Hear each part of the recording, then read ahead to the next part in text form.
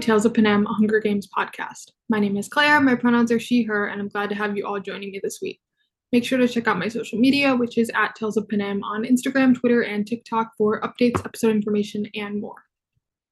Before I get back into today's episode, first I wanted to address that I've been on a little bit of a semi-unplanned hiatus. It's been a bit since I released an episode. I do apologize for that.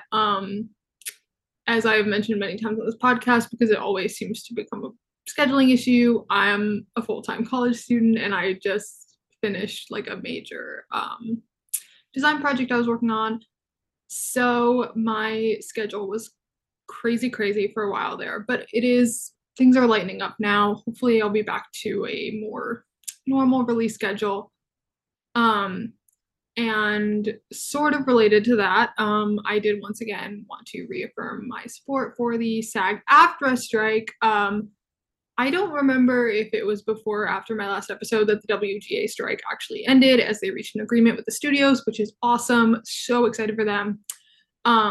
But the influencer guidelines portion of that obviously came from SAG-AFTRA. So as long as they're still on strike, I'm going to be maintaining my sticking to the books, no direct promotion of the movies or anything like that. I do want to address also, that obviously means I'm not covering anything Ballad of Songbirds and Snakes related for the time being. But I am going to cover the movie at some point. It depends on if the strike ends, if the studios give the actors a fair deal before the release of the movie. I will go on as planned, covering it when it comes out. If not, I am going to hold off on releasing those episodes until the strike has ended. So as we get to the release of the movie, just stay tuned, stay in the loop on the strike in general, because it is very important that we are all supporting it in whatever ways we can. And this is how I am choosing to be supportive of that effort. So yeah, that's just kind of a heads up going forward, but those episodes will be released eventually, just maybe not right at the release of the movie if the strike is still ongoing at that time. But let us all hope that it will not be, that the AMPTP will finally give the actors a fair deal, and that all that additional bargaining will go well for them.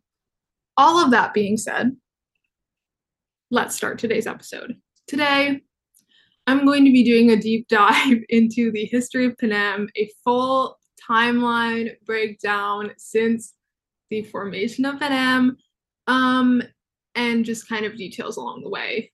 The reason I am doing this is because I wish that I had just like a breakdown of the timeline when I was first reading these books when I was a kid, because there's a lot going on, and especially now with Ballad, we have a lot of additional information. So I'm just gonna go through it and give it to you guys so that you have a reference, or if you already know it, just have a good time listening to me talk about the country of Panem. Before I jump into it though, just to let you all know, the vocabulary I guess I'm going to be using in terms of years is BTT, which stands for before the Treaty of Treason, meaning everything that occurs before the Treaty of Treason was written, which we'll obviously get to, and then ADD, which is after the Dark Days. Some people I have seen using like after the Treaty of Treason. I just like after the Dark Days. It seems right, especially given that the Capitol's obsessed with making sure everyone remembers the Dark Days. Like that's kind of their whole thing. So I don't know. That's just what I choose to use. But just so you know, so you're not confused when I keep saying before the Treaty of Treason, that's what that means. Now, let's hop into the timeline. Before we even get to Panem, we have North America. We all know her. And we all know probably that North America is what eventually ends up becoming Panem. And Panem is like centered in the United States, but it does expand a bit into like formerly Canada and Mexico. And so it is like North American, not just the US, but it is very much centered in like what would have been the United States prior to the formation of Panem. But how did it actually come to be? Um, we do learn in the first novel that Panem basically came into existence because much of the earth was destroyed by climate change. It's very real, as we know. This is very the point of this series is to be placed in a future of our world. So it's not like the future in a fictional galaxy. It's the future of Earth as Suzanne Collins imagined it for this series. So a lot of it is based in reality of the way that things are trending, which is very bleak. Every time I read that paragraph in the first book, which is funny because I just read it today because I'm in the middle of a reread because when am I not? Where it's like, and then everything got destroyed by droughts and famine and the seas rising up and encroaching on the land. And I'm like, wow, it's a little too real. It was a little too real when it was written, and it's even more real now. And I can't think too hard about it because I will spiral. But I'm not going to go too far down that road because it will get very dark very quickly. So we're just going to continue on. But basically, after the Earth's resources started dwindling, a series of wars occurred between like surviving people on Earth, surviving countries, surviving leadership for said limited resources, escalating to the point of nuclear warfare. Once again, hopefully Suzanne was not predicting the future here, but also not looking so good sometimes. Anyway, then now that majority of the Earth's population has been wiped out by either the climate factors or lack of resources or the ensuing wars, Panem is formed. And Panem is formed sometime before 11, before the Treaty of Treason. We don't have an exact year for it. And the only reason we know it's before 11 is if you do the math of Tigris and Coriolanus were both born when Panem was already Panem. We know that for a fact. And Tigris is 21 years old and valid. Do the math back, 11. Because it's the 10 after the Dark Days to the 10th Hunger Games and then 11 before. Obviously, it was definitely formed like well before that, we can assume. Because I don't think they were born into like fresh Panem. It's probably been around for a while, but that is the only like concrete we know it was before this year. And Panem is formed basically it's a totalitarian government that consists of the capital ruling the 13 districts that surround them. The districts provide resources. The capital hypothetically provides protection and support for the district. Obviously, they're not really doing that so much, hence why there's a rebellion. But that's the formation of Panem. And so now we have Panem as a country. Now we jump forward a little bit to 3 before the Treaty of Treason. And this is when the first rebellion begins, because the rebellion lasts for 3 years. And District 13 is very much like leading and spearheading this rebellion. Because they are the weaponry district at that time. And obviously, after the war, that responsibility gets shifted to District 2, but we'll get there. I'm jumping ahead. The point of this is to be chronological, so I'm going to stick to that. But the first rebellion begins. And by 2 years before the Treaty of Treason, the rebel forces completely cut off food supplies to the capital, and they basically have them like trapped in the capital. And war is happening. Wow, I'm so good at explaining things. War is happening. The rebellion is happening. The rebels are actually doing quite well. They have, like I said, the capital trapped. Then in like 0 before the Treaty of Treason, so like all this kind of occurs within the same year, the rebels decide to invade the capital. Here's the thing though, and this is another thing, the official quote unquote map of Panem is a very fuzzy concept because there's been like multiple claiming to be the official map, and it kind of changes a little bit every single time. And some stuff they say in the books is not quite accurate to like what is on said map. So if you are Googling it, just like keep that in mind that it's a little questionable. But one thing that we do know for a fact is that the capital is located in what we know today as the Rocky Mountains, which means that the capital is like surrounded by the mountains. It's like a fortress. So the rebels try to invade the capital now that they have like control of it, but it doesn't go well because they're trying to traverse mountains, and the capital has like barricaded themselves in, which is like their strategy for defending themselves.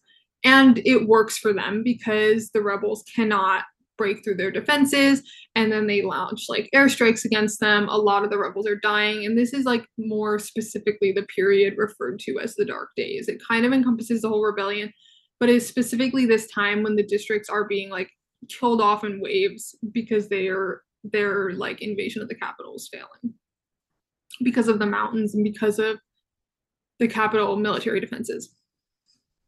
So at this point, District 13 has nuclear weaponry, and they are basically like coming to this agreement with the capital, which we learn about like as we get to Mockingjay. We learn that this was like a deal that they made, not like the capital wiped them off the face of the earth. And the deal is basically that both sides will refrain from using their nuclear weaponry, and the capital will claim that District 13 has been destroyed, but the people of 13 will actually be allowed to relocate underground, and the war will end. The rebels will surrender. Because without District 13, they like can't sustain this war effort because they're like the leaders of it, and also that's where the weapons are coming from.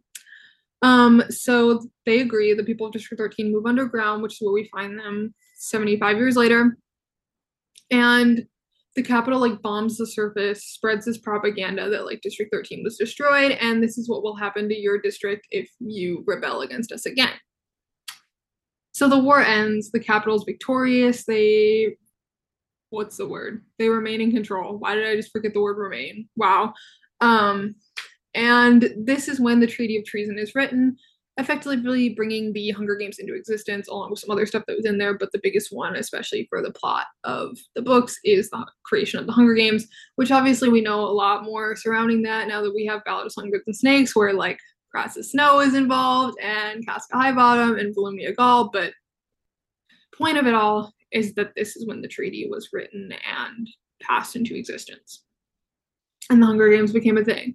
So in one after the Dark Days, so now we're moving past the Treaty of Treason into after the Dark Days or after the Treaty of Treason, that's when the first Hunger Games would be held.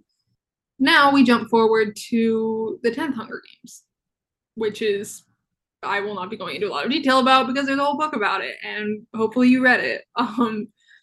But this is the events of the Ballad of Songbirds and Snakes. Obviously, this is the year that they decided that the capital should mentor, or the capital students should mentor the tributes. That was a one and done because of how terribly it went. And Lucy Gray Baird wins, being the first victor from District 12 and the only victor until 40 years later when Hamish Abernathy rolls around. But we'll get there. Also, now that we're at the games, I have sprinkled in various like victors that we know of and the years that they won. So I'm just going to kind of mention those. Also, I do have a list of like all known victors at the end that we're going to go through, but we'll say that for the end because some of them don't have years, but the ones that do, they're in here. So 11 ADD is when Mags wins. Mags we know as the other tribute from District 4, along with Finnick Odair in the 75th Hunger Games. She volunteers for Annie, and she was the winner of the 11th Games, which is actually 1 year after Lucy Gray Baird, which, yeah, I love Mags. Much to think about. Also, this does place like how old she actually is in the 75th Games, because she's obviously very like, she was 16 when she won her games. You can do the math. I'm too lazy to right now, but point is she was very old, which is why she was not really in a state to like do much, but she still volunteered for Annie. Love them. I need to like stop talking so fast. I'm like getting out of breath, but we're just trying to run down the list right now. Okay. Now we're at 20. We're jumping ahead again because we don't really know anything until 25 after the Dark Days, which is of course the first quarter quell, which is, every 25 years there will be a like special twist in the games to quote keep fresh the horrors for each new generation. So basically there will be one quarter quell for each generation so that they can remember how terrible everything is. As if that's really necessary, but whatever. And it's also to be a reminder, like specifically of the Dark Days, and so all the twists like tie back to that.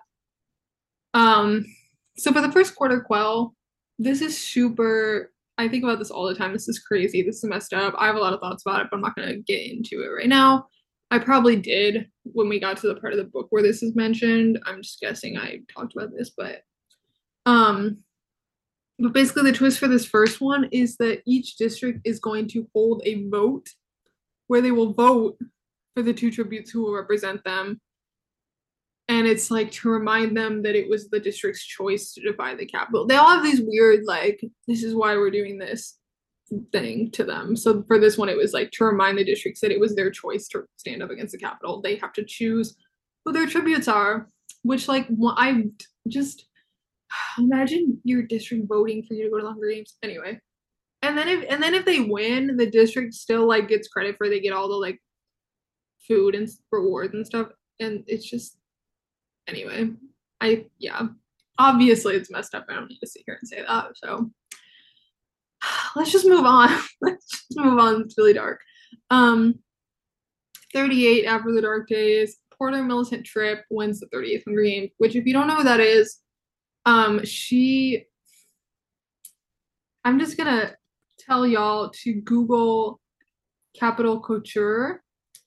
And it was basically this website launched to like be like almost this like in-universe thing.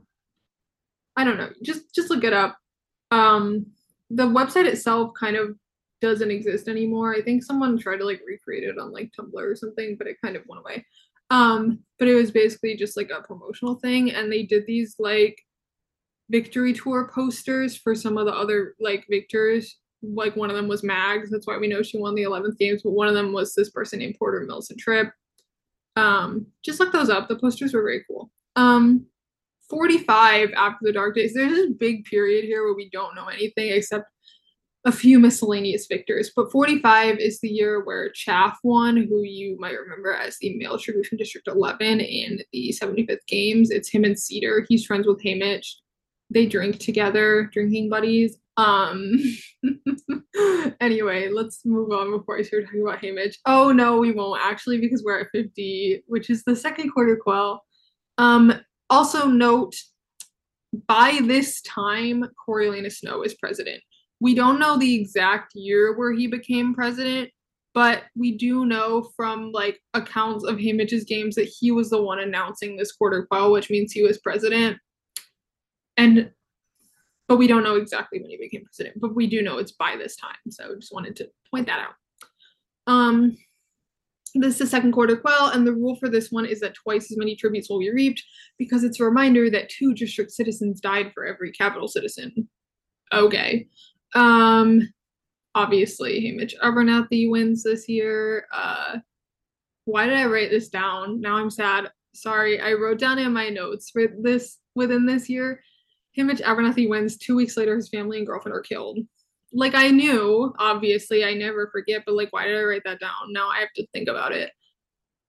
But yeah, they are killed because they consider the way he won to be rebellious. Okay. Also in the games this year was Maisie Donner, who is Madge Undersea's aunt, who gave her the Mockingjay pin that she gives to Katniss in the books.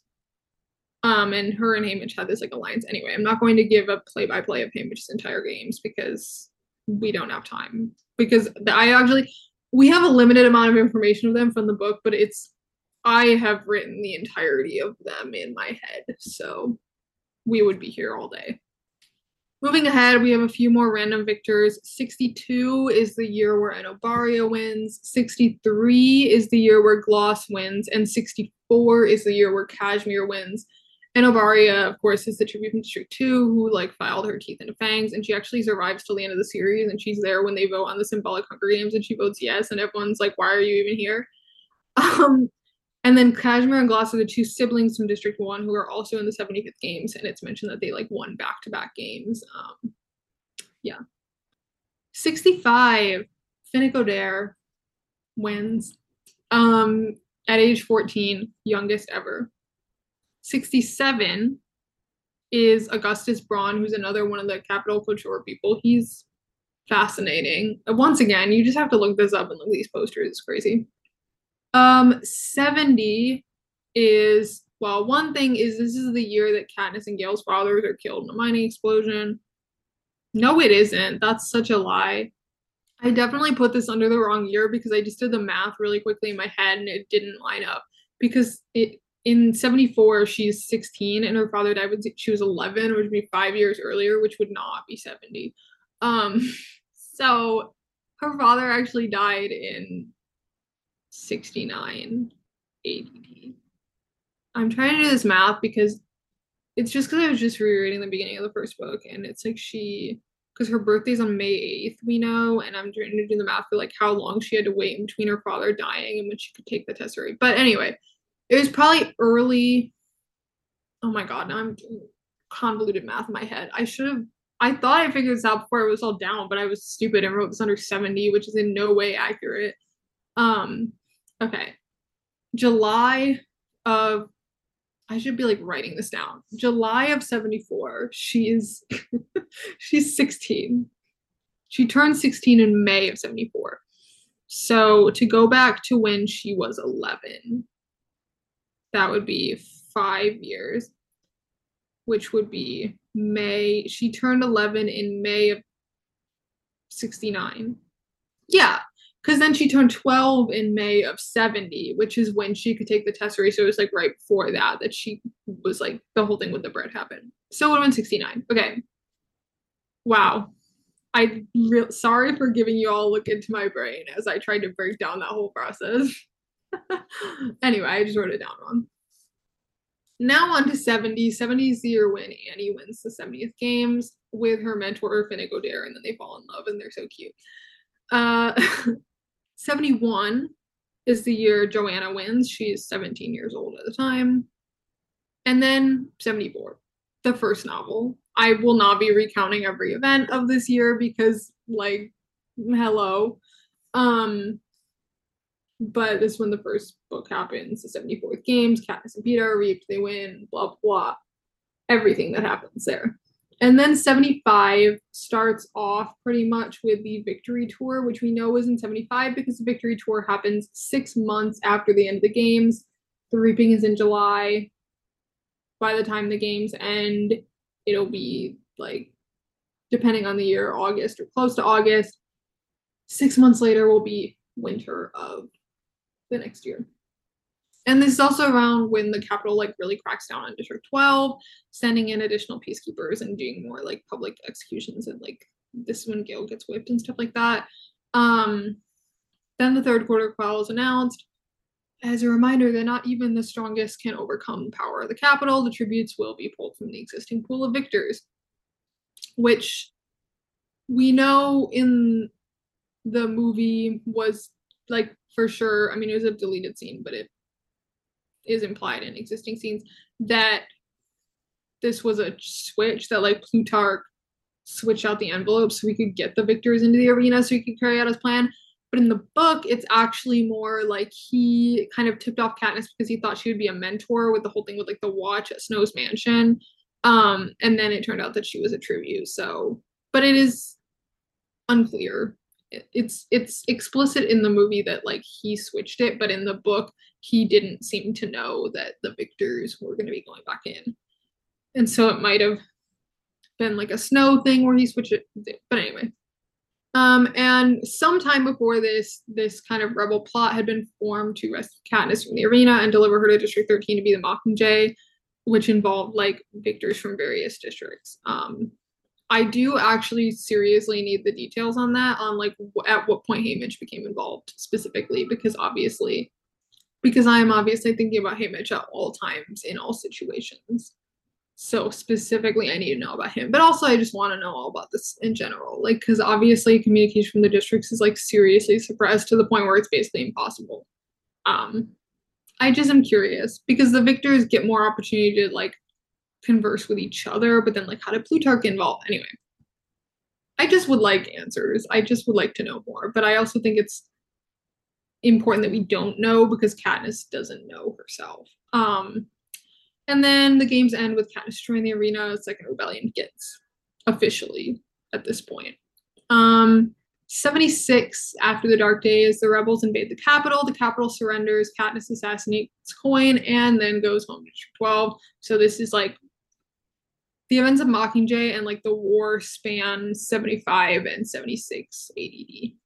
And then sometime like within 76, 77 is when Paler gets elected president. I love her anyway. That's beside the point. And the Treaty of Treason is like officially repealed, getting rid of the Hunger Games and everything else that was contained within it. And Panem becomes a democracy. 15 years after the end of the war in 91 ADD. This is when Katniss and Peeta's first child, their daughter, is born. We know this because it said 15 years was how long it took for them to have a kid in the epilogue. And then 5 years later, their son is born in 96 ADD. Beyond that, who's to say? Who is to say? Now I'm going to give my breakdown of all the victors by district. I had a lot of fun making this list. I don't know why. I just thought the breakdown was interesting, especially with like what we know. Because there are some districts where we really don't know anything about any of their victors besides for like maybe a name. So, District 1, Augustus Braun, who's the guy I mentioned from like the posters, whatever. They used to call him like the Cavalier Career.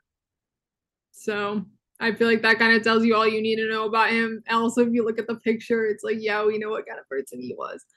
And then Cashmere and Gloss, the siblings. I should have just done all the tributes that we know from each district. No, I didn't need to do that. I already was doing too much here. District 2, we have Brutuson and Obaria. Obviously, everyone from the 75th Games was a victor.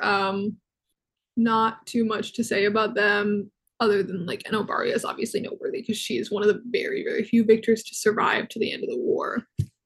Oh, the last one from District 2. This is very interesting. So, Commander Lime is the commander in District 2 that Katniss, like, that the rebels work with in the parts where they're in District 2. But she is actually a victor of the games, who, like, survived after the second or the third quarter quell when the Capitol kind of, like, tried to kill off all the remaining victors that they could get to and or take them prisoner in the Capitol, which was, like, Annie and Peeta. And Joanna and Obaria dubiously a prisoner. But anyway, but she survived and became like a military commander of the rebellion in District 2. But horrendous news, she definitely dies during the war, and which is sad, but we know that she does because when they vote on the symbolic Hunger Games, she is not there. And all the surviving victors are there. Anyway, I do think about that a lot, and it doesn't really get brought up very much because I think a lot of people forget that she was a victor, but she was. And so she did die at some point after like all the stuff in 2, which sucks. Also, I think it would have been interesting to have her at that vote, but it's okay. They needed there to be an odd number of people at that vote, so it's fine. God, imagine if that vote had tied. Okay, if you think about it, okay, oh my god, I can't believe I'm about to talk about this stupid symbolic dreams vote scene again. But like, look at it like this. Beetee, Joanna, Peeta. No, I just lied and said the wrong name. Beetee, Annie, Peeta. Oh my goodness, I'm off my game today. I keep saying just random stuff. All voted no. And then Joanna and Obaria, Katniss, Haymitch all vote yes. But if Lime had been there, she could have voted no and tied it, or she could have voted yes. I don't know. I've never given much thought to how she would have voted. I can kind of, I don't know. I feel like she would have voted no if I had to take a guess. But that would have been crazy if it tied anyway. Like, what would would Coin have just been like, I'm the tiebreaker? I don't know. We cannot go down this road. I cannot keep talking about this scene. Anyway, District 3, we have Wyrus and Beatty. You know them, you love them. Wyrus obviously dies in the Court of Quell, and Beatty is alive to the end. Also, he won his first games by electrocuting tributes, which is exactly what he tried to do in the second games. Um, District 4, we have Mags, Finnick, and Annie. Yeah, I don't know what else to say about them that I haven't already said. I adore all three of them.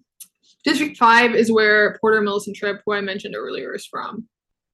That's all.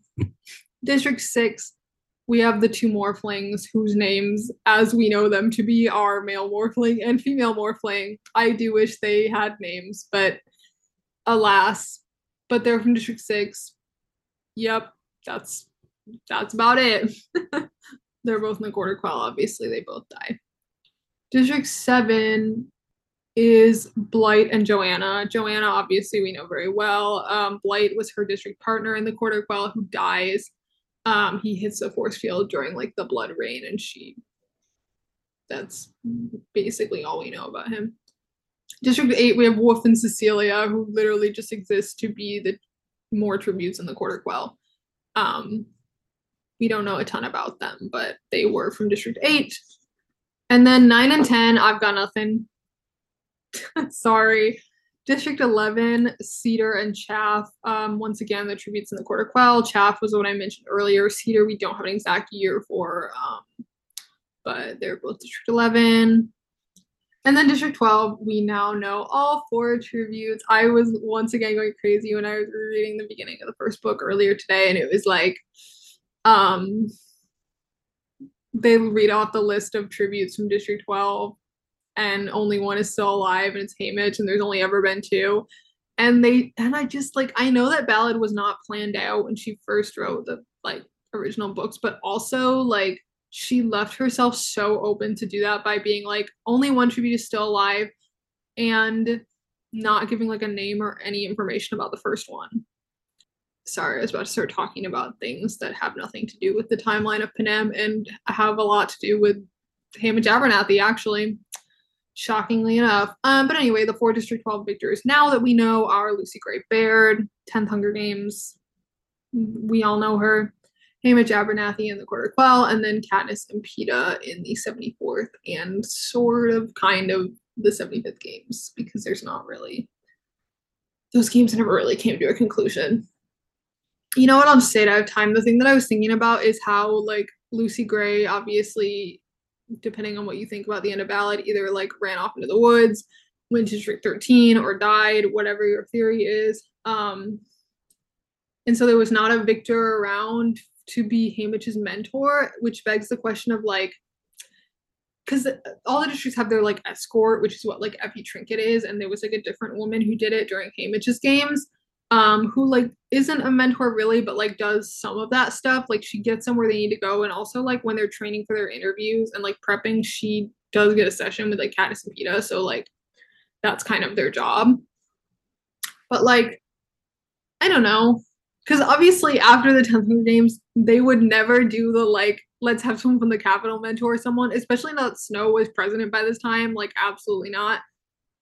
And I guess in theory they could bring in a victor from like a different district that has a lot to mentor them, but that doesn't seem in line with like how the Capitol functions. So I think most likely they just didn't, like Haymitch just didn't have a mentor, which also helps add to like, we know that there obviously were not a lot of victors from District 12. I mean, there were literally only 4 throughout history. But like they already are at a disadvantage, and so not having a mentor puts them at a greater disadvantage, because like how are they going to get sponsors? Is their escort going to do that? Who knows? But that's my thought. I think they just didn't have a mentor. They just had their like escort person, and Haymitch was just built different, so he figured it out and won anyway. But I don't know. I think about it a lot. But anyway, those are our 4 District 12 victors. And those are all our victors. Wow, we really did a speed run of this timeline, actually. I feel like I was talking so fast. But I feel like I just kind of do that anyway. But yeah, this is my unofficial official timeline of the history of Panem, with some dates and some just kind of vague this happened during this time things, because there's a lot going on and not a lot of it is placed concretely in a specific year. But yeah, as for my next episode, I have, hang on, gotta pull up the schedule. Assuming all goes well and I can talk about Ballad when it comes out. And if I can't, I'm going to continue doing book-centric episodes past the release of the movie until I can talk about it, just because like I like doing this podcast. I want to keep it going. And the plan was always to end it with Ballad, so which makes me sad to think about because I don't want it to end, but there's only so much I can say. I repeat myself a lot here. But the plan, like I said, if all goes well, is to do like literally the day before Ballad, that Thursday, to do my like final thoughts before the movie, just like expectations, thoughts, stuff like that, and like any questions people have, and then to do probably 2, possibly 3 episodes about it afterwards. But that leaves me with 1 more episode in between now and then. And I would love to just talk about whatever y'all want me to talk about. So this is me asking for you guys if you have a topic that I haven't talked about that you want me to talk about. If you have a question, if you have anything that you want me to talk in more detail about, or something that I brought up in the past that you'd like to hear about again, literally anything you want. Although try to keep it, like I said, contained to the books, just because of that's what I'm willing to talk about right now. But that's kind of the limit. I would love for you guys to send those in. My DMs are open on all my social media. That's TikTok, Twitter, and Instagram. I also have an email address that is linked in the episode description. It's talesofpanem@gmail.com, and that's a great way to reach me. I believe I also have like a contact spot in my like link tree. I'm very reachable. You can find me. Or I think I have the like Q&A feature on TikTok. You can just comment on my TikToks, reply to my tweets, literally anywhere to send me questions or topics. And I'm going to try to talk about all of those in the next episode, as well as just kind of whatever other stuff comes up that I feel like talking about that week. So it's just going to be a very rambly, fun little episode. So yeah, that is the plan going forward. Thank you for joining me this week on Tales of Panem. As a reminder, I am bi-weekly until November, so the next episode will be out in 2 weeks. If you have any specific questions or topics you'd like me to cover, you can DM them to me on any social media or send them to my email, which is talesofpanem@gmail.com. If you'd like to leave a review or a rating of the podcast on Apple Podcasts or Spotify, it would be very appreciated. Thanks again for listening, and I'll be back in 2 weeks.